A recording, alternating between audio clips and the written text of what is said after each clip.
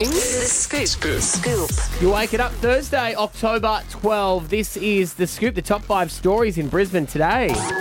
Yeah, this is a concern, talking about the fiery protests that are going on around Australia. There's been one at the Sydney Opera House on Monday. They were saying that they didn't have a permit for one of them, which I guess I sort of forget this. You actually have a right to protest in Australia, but you have to fill out all the forms first and then hand it to the police, and then they have to approve it. The reason for that is to make sure that it's safe for yourself protesting and also for civilians around, because they want to be able to have, the police support there. But they're saying that they don't want to have a concern of having it here in Brisbane when Justice for Palestine takes to the streets in King George Square. Yeah, There's no words you can say, really, is there? I just find it so disgusting that other people want to hurt other people, and you go, that's so simplistic of you, but I don't know, I wasn't brought up with hate. Yeah. E-scooter riders and cyclists will face fines up to $6,192 under new proposed laws designed to crack down on dangerous riding in Queenslanders. Queenslanders who use a personal mobility device like an e-scooter without due care and attention on footpaths, bike paths and other shared paths don't currently face the same punishment as those who do it on the road. So they want to change that to get our streets safer. That's a huge fine. Yeah, well, that'll be a sliding scale. That won't be the first one, but yeah. Does that include, like, when they say you've got the e-scooters, obviously the Lime scooters and that, but what if you're an oldie on, like, one of those mobilities that you hot-wire that and just smack it down the road? Yeah. Who hot-wires it? Have you seen anything I've seen some that can get pretty quick. That's when you're hanging out at Bribie Island? Yeah. My, brother-in-law's wife, so my sister-in-law, yeah, her grandfather is a tinkerer, and he's hot-wired his scooter, and he fangs, mate. Imagine if he gets, like, fines for having it, like, lowered. Yeah. Double exhaust. Got nitros. LEDs underneath it. Lights. That'll be the way Fast and Furious goes by the end. It's up to 10. By the time it's at 20.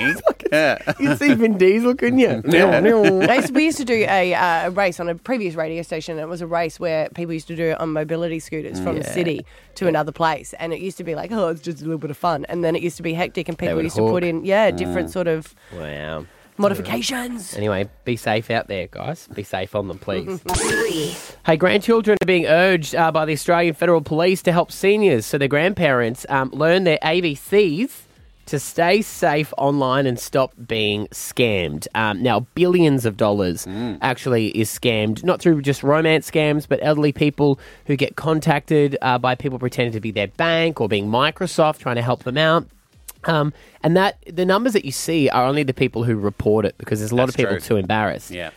Luckily, though, they have come out with some ways to help elderly people, and I think some of the advice is quite obvious once you hear this person explaining. I mean, duh, but still have a conversation with your grandparents and your parents. Research shows that if you know about a specific scam, you're 80% less likely to engage with it. So education really matters. Education isn't going to get us out of the crisis of fraud that we're in right now. But see what I mean? If 80% of people say if they knew about it, they don't get scammed. My kids like when scammers call now, because that's the only time I let them chat on the phone, so they respond back. But I've got a weird one lately. On Instagram, you know how they reach out and they're like, we can build your followers? Yeah.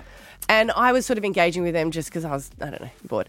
Yeah. And going back and forward. And then they sent all these photos of all, like, big celebrities that they've helped and stuff like that. And I was like, oh, my God, that's amazing. That's, like, a good friend of mine. I'll reach out to him. Yeah. And they're like, oh, don't do that, because confidentiality. It was some football player in America. Yeah. But then I was like, do you get off on this, doing scamming? And then they started to send personalised videos of people that work at the company. Like, oh, hey, Abby, would like to let you know. So I was like, my God, they go overboard with them. Do you know how those scams work? Is once you say, yes, can you help me? Yeah. That's how they lock down your account. And then they bribe you to pay to get your password and you charge back. it. But I was like, the personalised videos that you're getting, I was like... Cameo. OnlyFans. Yeah.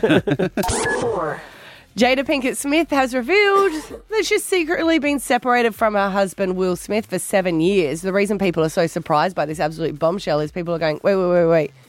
Didn't you just slap someone saying, get my wife's name out of your mouth? Well, they're not divorced. No, they're not. So they still are, but you kind of go, well, wait a minute, but they're separated and they still act, I guess, like they're married. But the 52-year-old actress said that they started living apart in 2016. They're saying when the marriage was starting to break down, they said they'd tried everything for it, but one of the promises that they made is that they will always work through it. and promised that they won't get a divorce. So she said that's a promise that she's not been able to But that's break. what a marriage is. A promise not to get divorced. Well, this that's is how the vow you she take. explains it.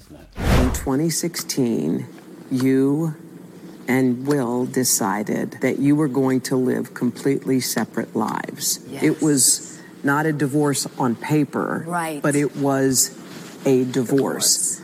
So from the year 2016, which is 7 years ago now, Yes. y'all have been apart. Yeah. I mean, it's more the interviewer, obviously. Was that talking the about year it. that she bumped uglies with her son's friend? Remember there was that young fella that moved in and they were hooking up? Yeah, that was so weird, wasn't it? Was that year? Must have been ago. It must have been. That might have been before that. 'Cause- No, I think so, because they were saying that they were sort of, at that point, they were saying we're in an open relationship. Yeah. Oh, okay. Yeah. Very open. Very, very, very open. 5.